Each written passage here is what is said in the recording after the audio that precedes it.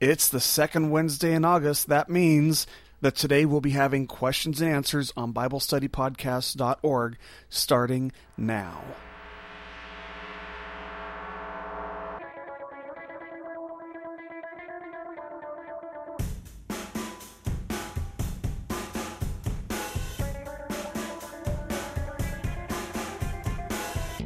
Hello, everybody, and welcome once again to BibleStudyPodcasts.org. It's such a blessing to have you here with us today. I'm your host, Toby Logsdon, and of course, today being the second Wednesday of August, we're going to be going over questions and answers today. These are questions that have been sent in by listeners from around the world, from regular email to MySpace, different kinds of questions from different kinds of people. That's always fun for me. I hope it's always fun for you guys. And of course, I want to be a blessing to you. I want to be able to give you guys answers to any questions that you guys have. Before we get started, I want to apologize for anyone who tried to go to BibleStudyPodcast.org over the past couple days and listen to the Monday podcast. If you did, I sounded like a chipmunk. And I'm not even sure exactly how that happened, but somehow the recording went funny and it didn't configure with the parameters we have set on BibleStudyPodcast.org. I don't do any of that stuff anyway. That's all stuff that Jamie does.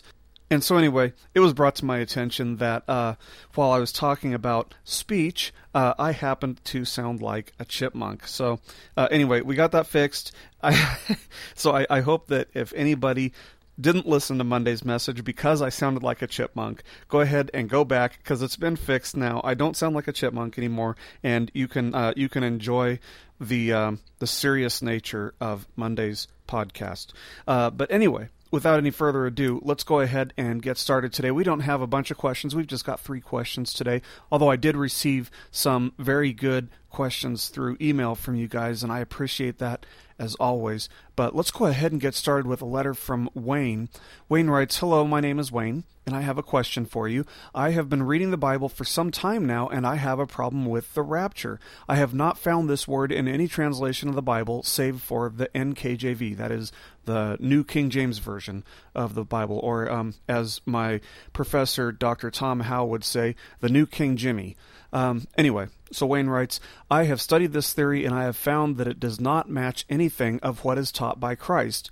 I do know the history of where this came from, but don't understand why it is believed by so many people. I listen to your podcasts every week, and I respect you as a pastor and man of God and would like your input to this problem.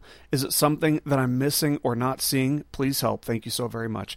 Well, thank you very much, Wayne, for your email, and thank you very much for the compliments. I'm not a pastor yet. I've received the call from God, but I haven't received the call from any churches just yet, although I have sent my resume out. But normally I don't hear anything back from churches. But anyway, that's beside the point. But to get to your question here, first of all, the fact that it wasn't taught directly by Christ, he never mentions the word rapture. That I don't want you to get confused just because he never uses the word rapture. He also never used the word Trinity, but you can find the Trinity in the Bible and in the teachings of Christ. Now, the reason that you don't find the word rapture in the New Testament is, frankly, because the word rapture really isn't used. So in order to answer your question, we're going to have to look at the history of the word, or where the word rapture comes from. Now, the Greek word for caught up in the New Testament is arpazo, which would later on be translated as rapturo in the Latin Vulgate Bible, and that's medieval times, and that's exactly where the word comes from. It comes from the Latin Vulgate. Now, of course, caught up comes from 1 Thessalonians chapter 4, 16 through 17. That's one place where you can find the Greek word arpazo. So 1 Thessalonians chapter 4, verses 16 through 17 reads, "For the Lord himself will descend from heaven with a shout, with the voice of the archangel, and the trumpet of God, and the dead in Christ will rise first. Then we who are alive and remain will be caught up together with them in the clouds to meet the Lord in the air, and so we shall always be with the Lord." Now, there are at least 5 important things that we can look at this verse and see just in these 2 verses. First of all, that Christ will descend from heaven. That is, he's going to return. He's coming back. Second, the dead in Christ will rise. That is, there will be a resurrection of dead believers or deceased believers. Third, that those who are living will be caught up in the air with Jesus following the resurrection of dead believers. 4, there will be a reunion of believers with their deceased predecessors. We're going to meet with the resurrected believers in the air.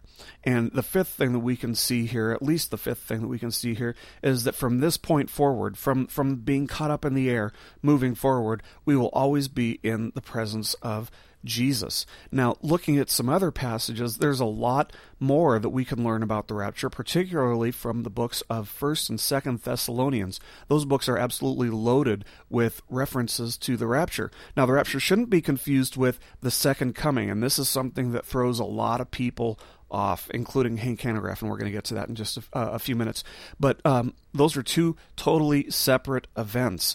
The rapture will be when Jesus comes for his saints, which is what we find in verses like 2 Thessalonians chapter 2, verse 1.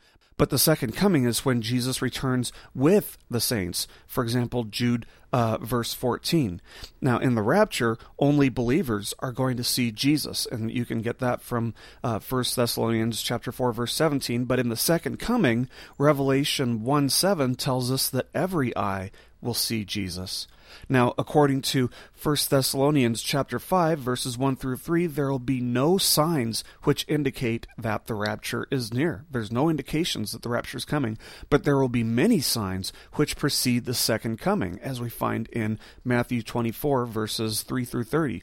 Now, of course, as believers, we are, we're commanded to be the salt of the earth. We are this city on a hill.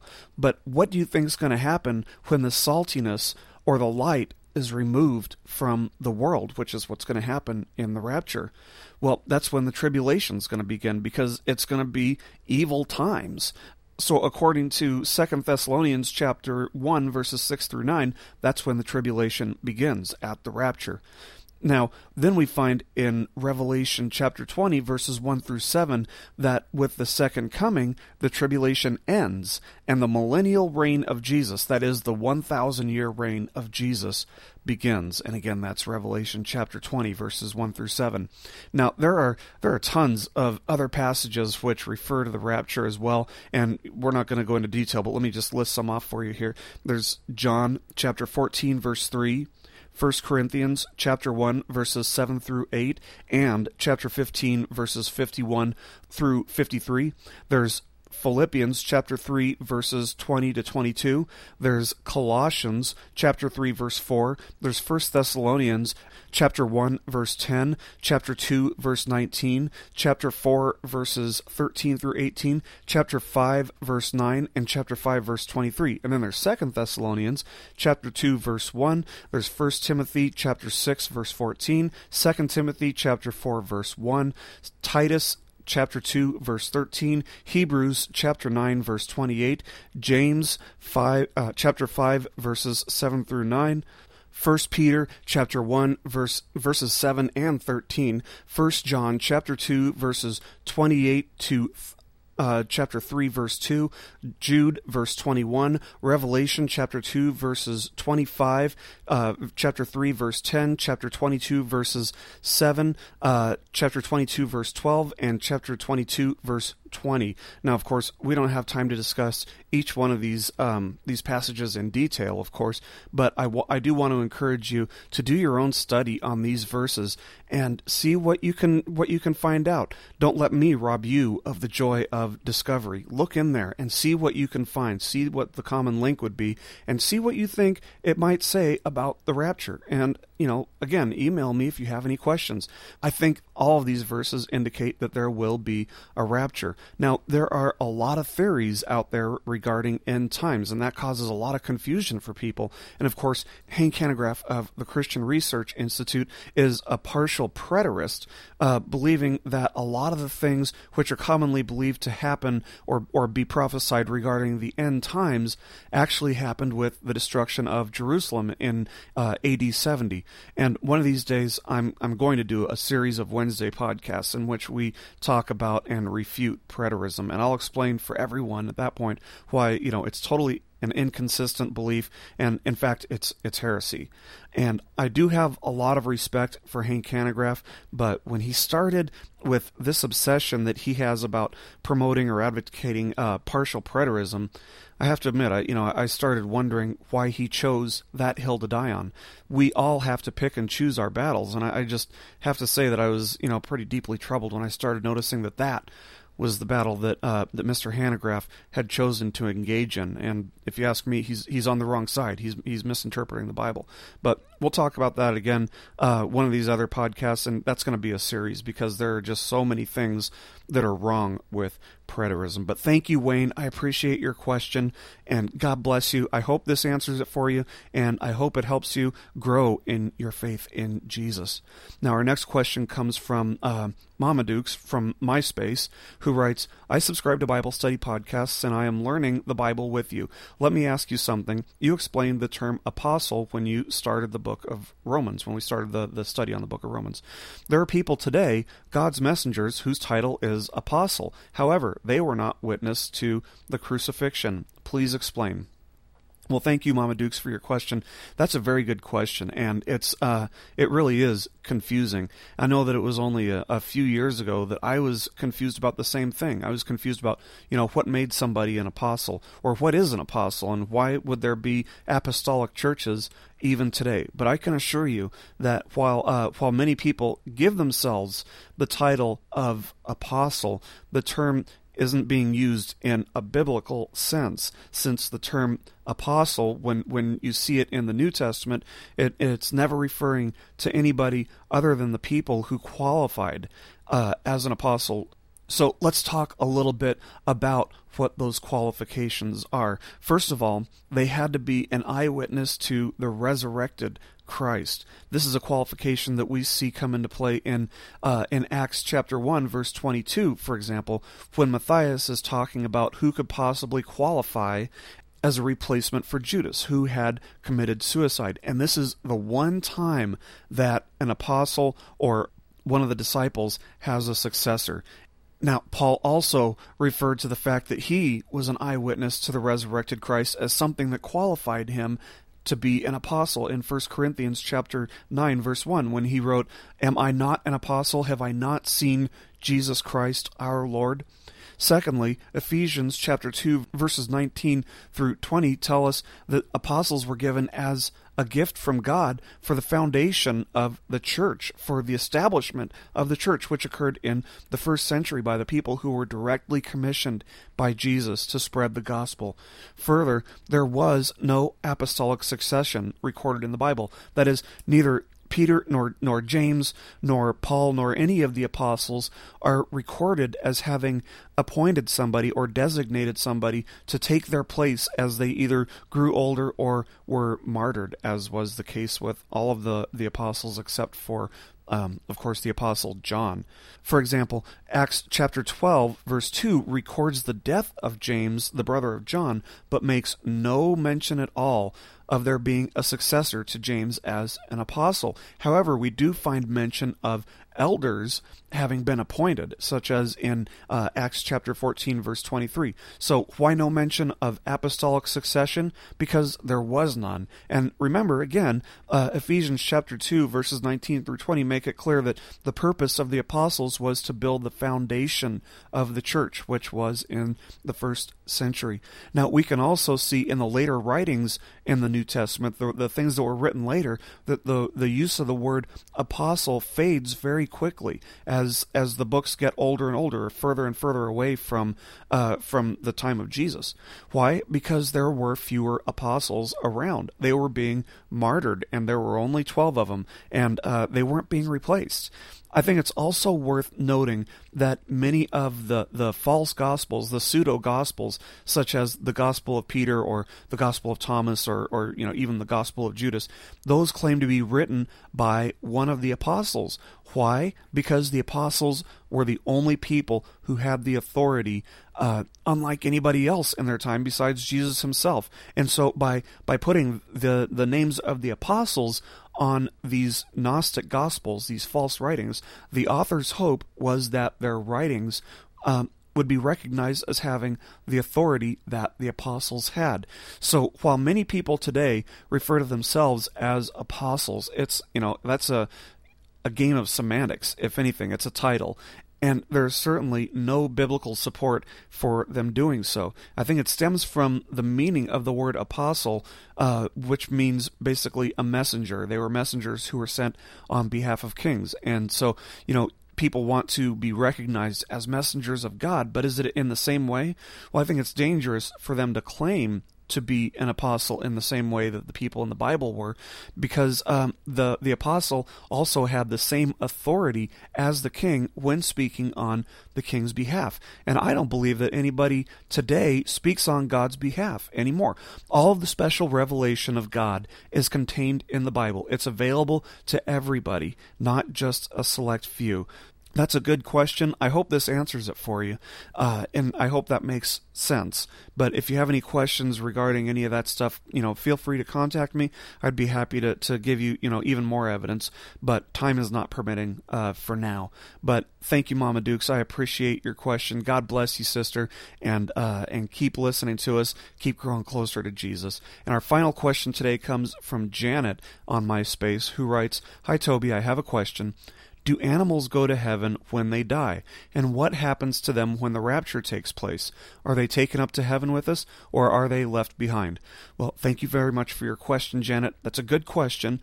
And, of course, there are a lot of people who wonder what the answer to this might be because they have pets or whatnot. And there are a lot of different opinions regarding this matter. Well, to be honest, I'm not sure that anybody will ever have a conclusive answer. We might never know until the day comes when we're actually in heaven and can find out for ourselves, because there are some good arguments on both sides, to be honest. But that being said, I'm sure you asked this question because you probably know by now that I'm the type of person who would have wondered something like this, and I've tried to come up with a logical, coherent, consistent, biblical response for it. So let me give you my opinion on this, and I'm not even going to say that this is necessarily right, because I kind of flip-flop back and forth on this issue. Thank goodness it's not a salvation issue, that our salvation doesn't depend on whether we get this answer right or not.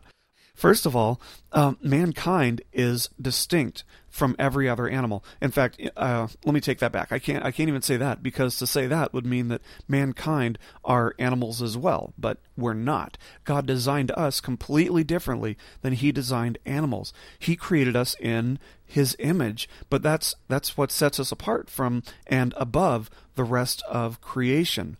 Further, only Adam had the breath of life breathed into him by God. None of the plants or animals or anything else in all of creation was given this breath of life. And this breath of life, of course, is our spirit, the part of us that will live forever. So it's certainly significant that animals not only were not created in the image of God, but they weren't given the breath of life either. They don't have a spirit. Secondly, if animals do go to heaven when they die, where do you draw the line? Does that mean all animals go to heaven? What about snakes? While they were made to crawl on the ground as punishment for tempting mankind to fall into sin, there's no indication that they faced eternal damnation necessarily. Or what about scorpions or jellyfish or plankton, for that matter? Those are animals too.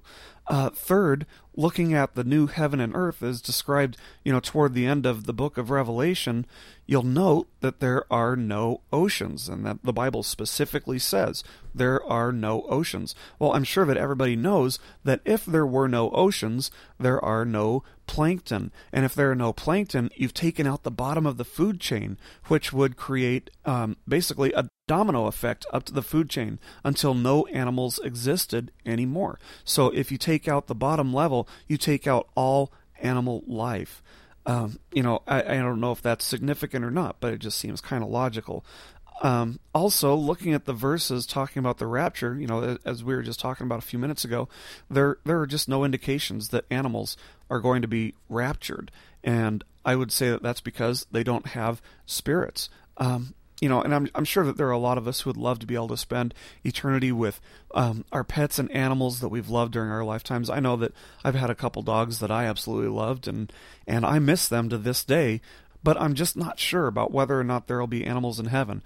But one thing I do know, and this is one thing I am absolutely sure about, and that is that we will never, ever, ever experience a feeling of lacking anything when we're in heaven someday. It's going to be the most fulfilling, rewarding, enjoyable experience ever, whether there are animals in heaven or not. And personally, I can't wait to meet all of you when we get there.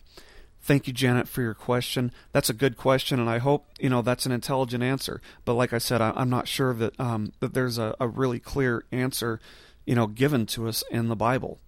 Anyway, thank you, Janet, for your question. God bless you, and thank you for sending that in. Well, we are out of time for today. Thank you all for listening. I hope you guys have a great week. I hope it cools down a little bit and we can all get a little bit cooler weather. I will see you guys next week. God bless you. Thank you so much for listening today. Keep growing closer to Jesus.